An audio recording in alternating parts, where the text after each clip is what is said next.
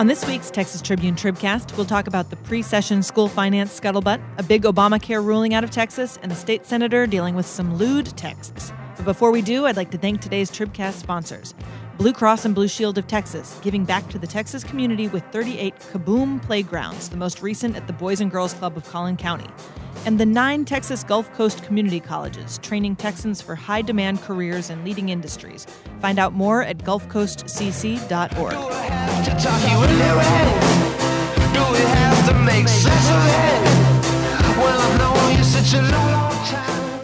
Hello, this is Emily Ramshaw here on Wednesday, December 19th with the Texas Tribune Tribcast, our weekly Texas politics and policy podcast. I'm joined this week by executive editor Ross Ramsey. Howdy. Breaking news reporter Emma Pladoff. Hi there. And political reporter Patrick Svitek. Good afternoon.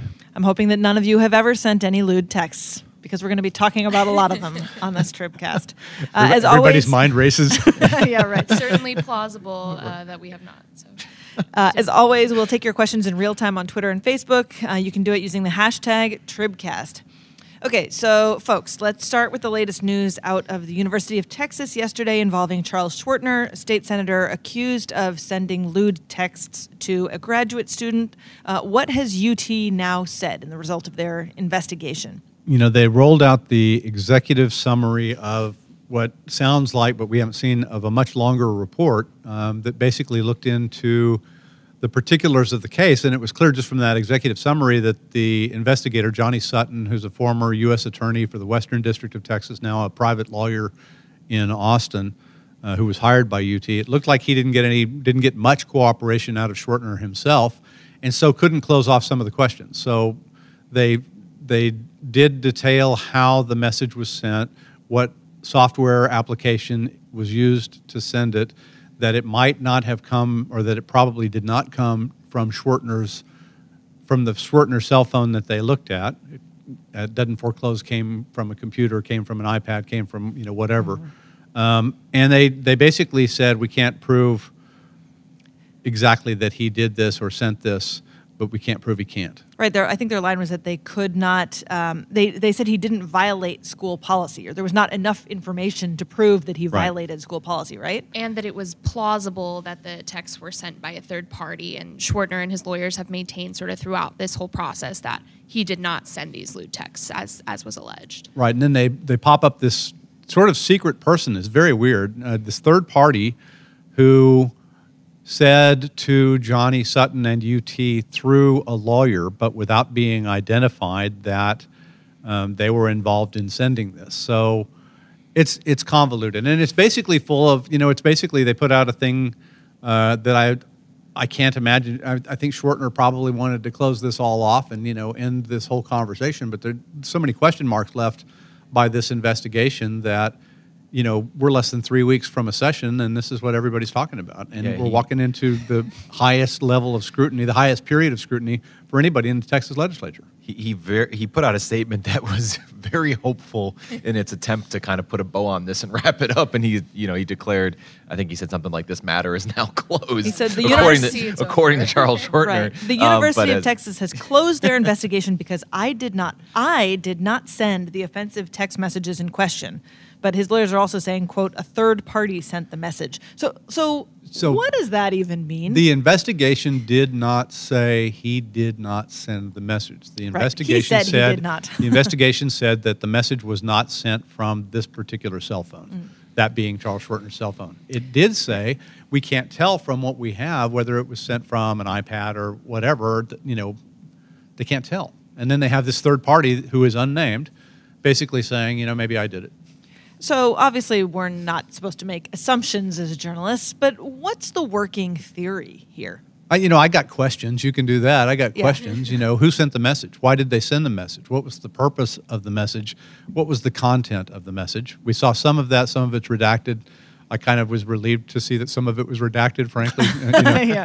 I don't want to see that.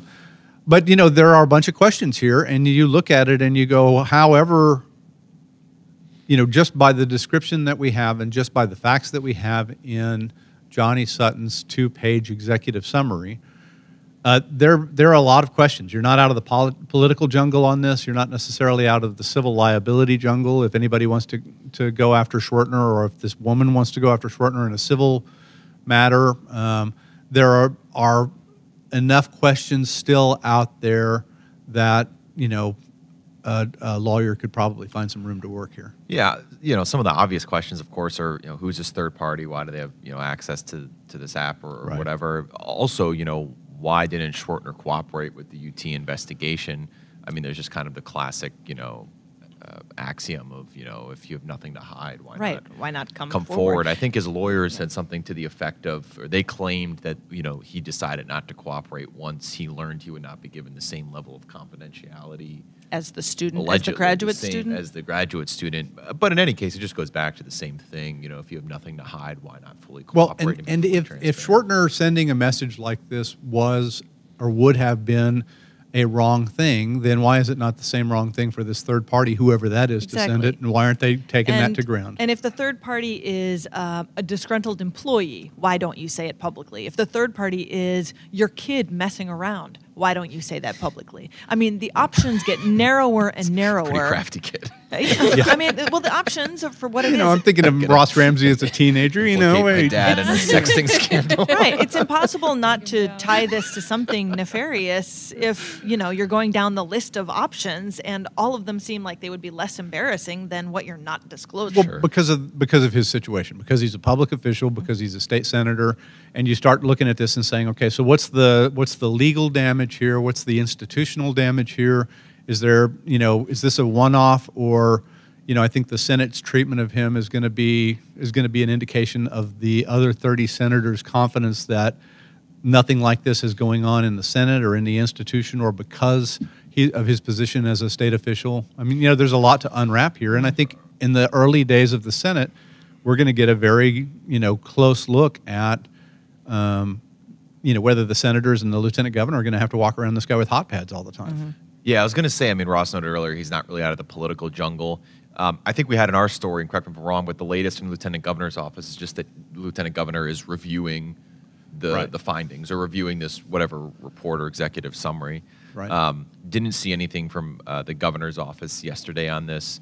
I imagine lieutenant governor is probably kind of the authority, or kind of the person who would be working behind the scenes to try to figure out, what the political resolution to this could be, if anything.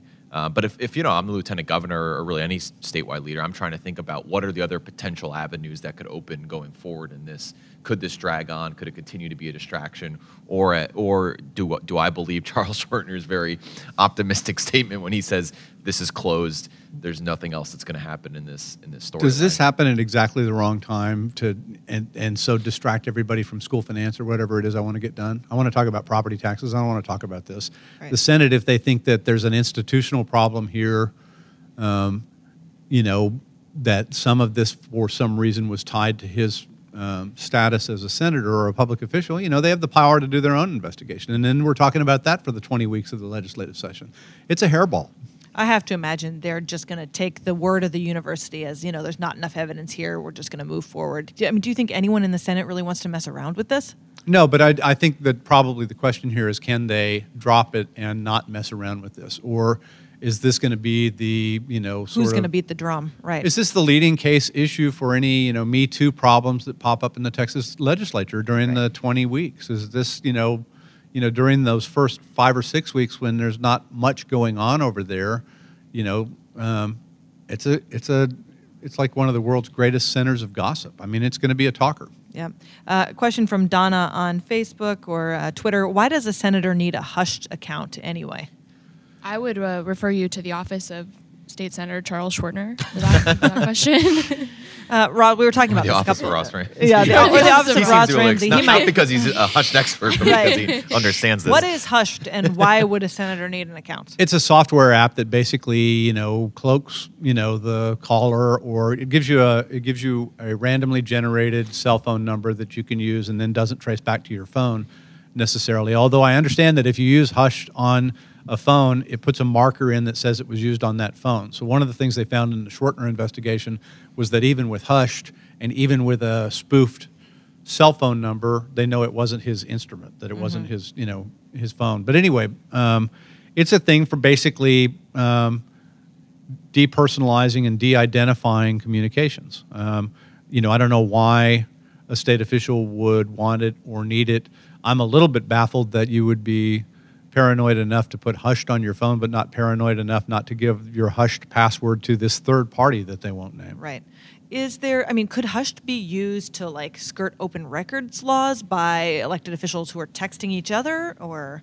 If you can't trace something, you can't trace it. I mean, Right. Open records law, the Open Information Act says that public business conducted by public officials is public information, no matter what the medium. But if you can't see it and you don't know the medium's out there, there's a million ways to get around that. Right. All right. Well, we'll be keeping our eyes on this in the start of the legislative session. Emma, last week we got major national news out of Texas involving the fate of the Affordable Care Act, or Obamacare. What happened? So Texas, most officials in Texas hate Obamacare. That's not been a secret for the past 8 years. Texas sued the latest time in February to kill Obamacare because Congress last December had gutted this sort of major provision of Obamacare, the individual mandate, which basically said you have to buy health insurance, or if you don't, you have to pay us money. So Congress sets that to zero. And then Texas says, well, since that's now at $0, it's no longer constitutional because we can't see it as a tax, which is something Congress has the power to impose. You can't just willy-nilly tell people they have to do things, but Congress can tell you, you have to pay me this money as a tax. So that was a Texas argument.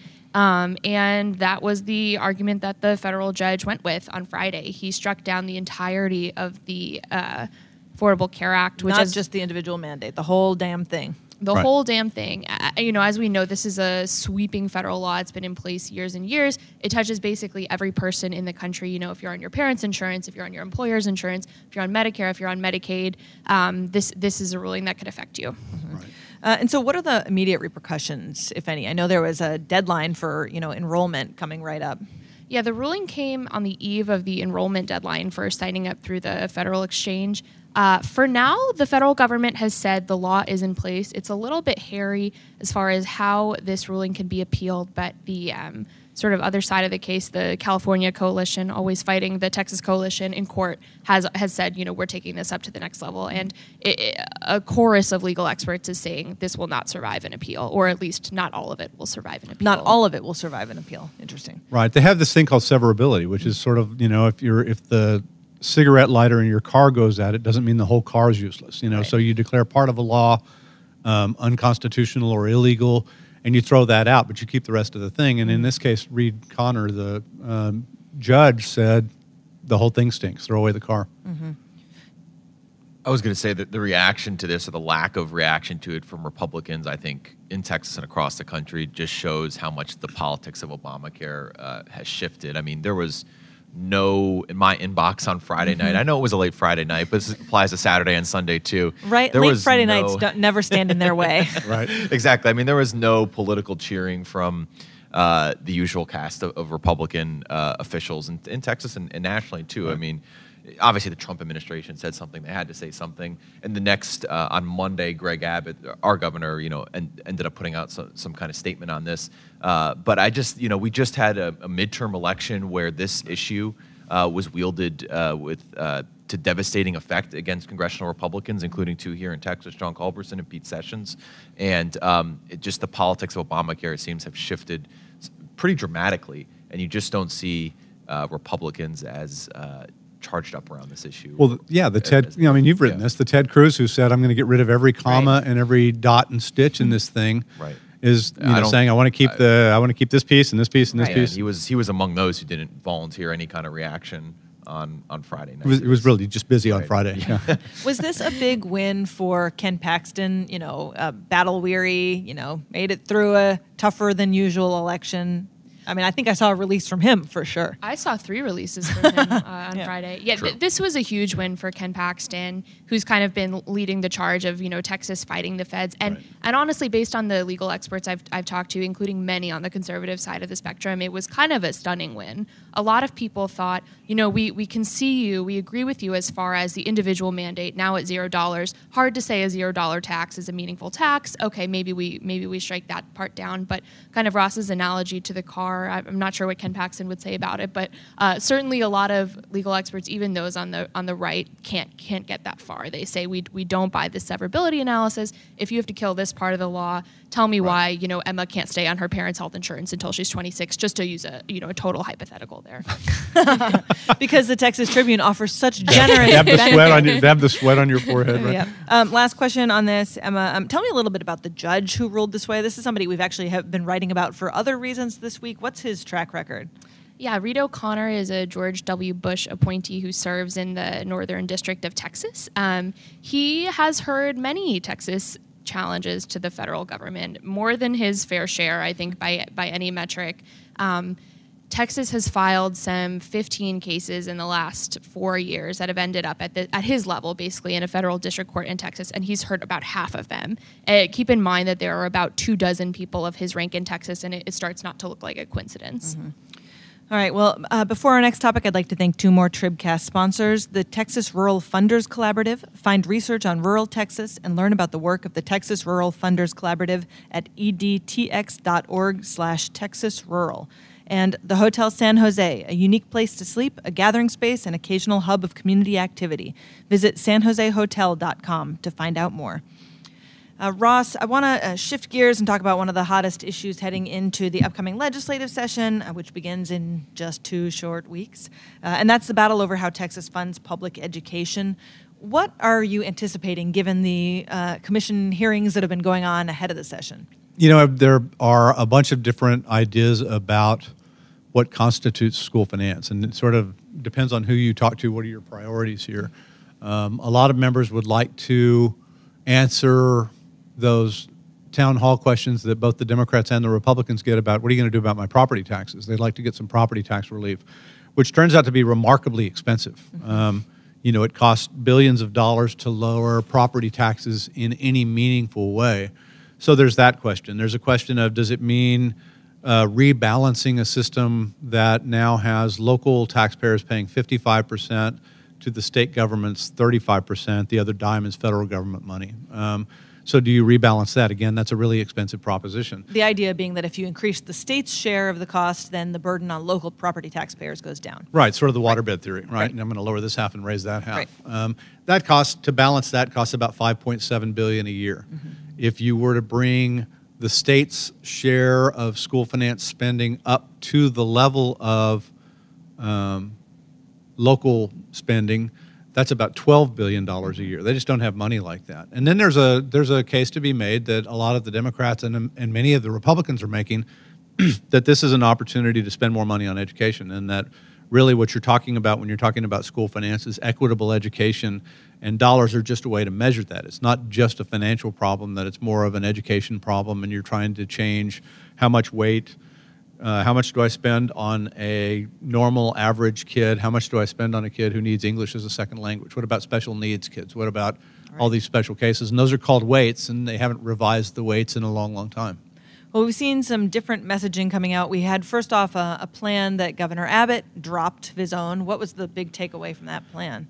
It's an interesting plan. He would put some pressure on local property taxes to go down, and as they go down, it would sort of ratchet them down, and the state would replace the money as it came up. So as these property taxes brought in less money, the state would spend more money, but he never got to where the state was going to get the money he was talking about. Right, and how much money was he talking about? Well, he was talking about a lot. I mean, when you're talking about school finance, you're talking about a huge system, and even a very small change is very, very expensive. Right. And to get a meaningful change, by meaningful I mean one that would, basically make property taxpayers think this was fair.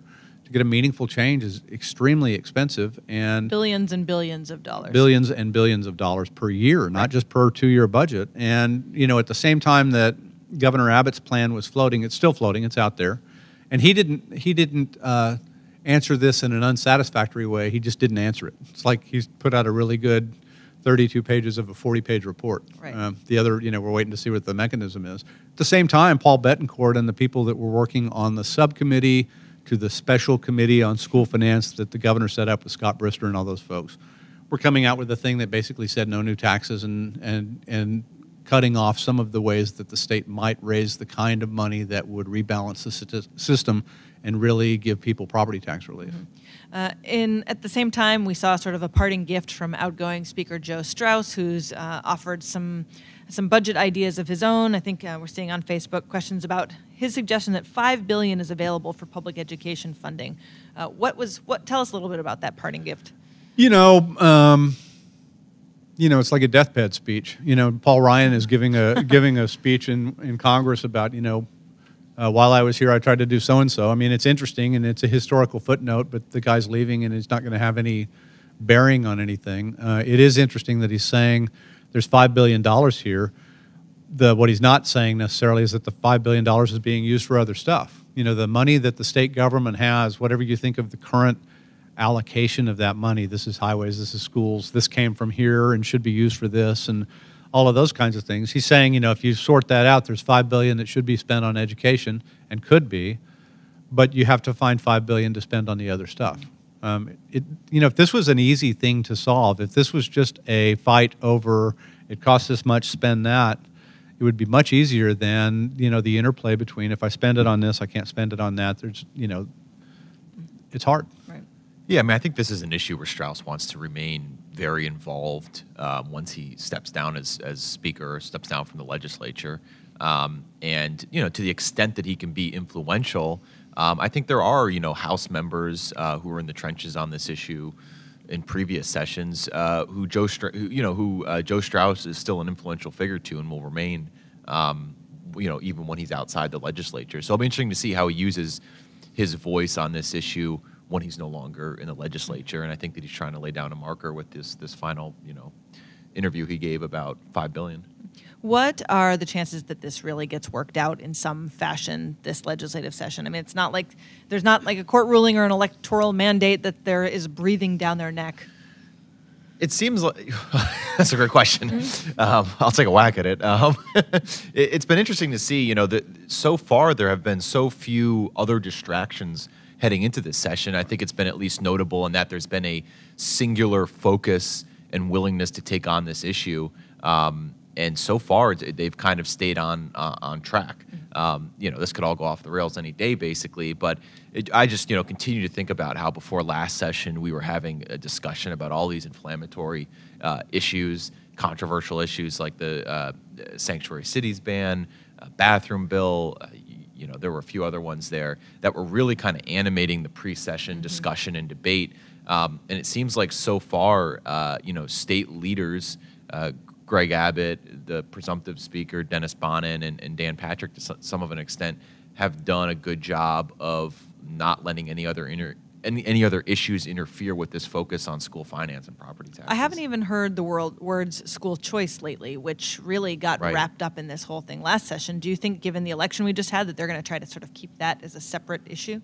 Yeah, I think the Lieutenant Governor's office in particular views the last election as, I know this in a pretty straightforward way. I mean, that they view the last election as the education lobby and the teacher unions and those interests that have fought us on issues like vouchers and charter schools put up a sustained attack on the Lieutenant Governor and lost. And that the consequence of that is, that the Lieutenant Governor should stay on track and with the plans that he pursued in the last session and the session before that, which was, some kind of voucher program, whether it's educational savings accounts or vouchers or whatever you want to call it, and some expanded version of charter school, some way to get kids an opportunity or parents an opportunity to choose something other than the public school that they're assigned to.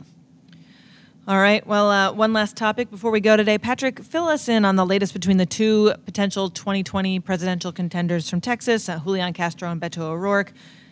Castro has not exactly been playing coy. His brother basically announced for him officially. Right. Did they work that out? These guys are twins. They know how this works. I'm not going to say it. You say it. Twin workaround of I know, FEC. Totally. Yeah. So give us the latest.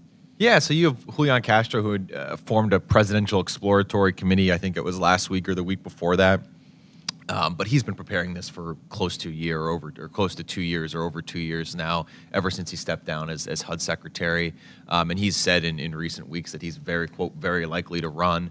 And then, if there was, any remaining mystery, he and his brother, Joaquin Castro, twin brother, went on a late show. I believe it was Stephen Colbert's show last week. And Colbert was kind of needling Julian Castro about, why all the buildup? Why don't you just announce right now you're going to run for president? And Joaquin interrupted and said, "Okay, I'll just say it for him. He's going to run for president." That's such a brother, little brother move. Yeah, neener, right? Yeah. Julian has set an announcement that he's expected to run for president for January 12th in San Antonio. So the suspense isn't really, is he going to run for president? I'm interested to see kind of what his message is on January 12th. What is the suspense? Yeah, exactly.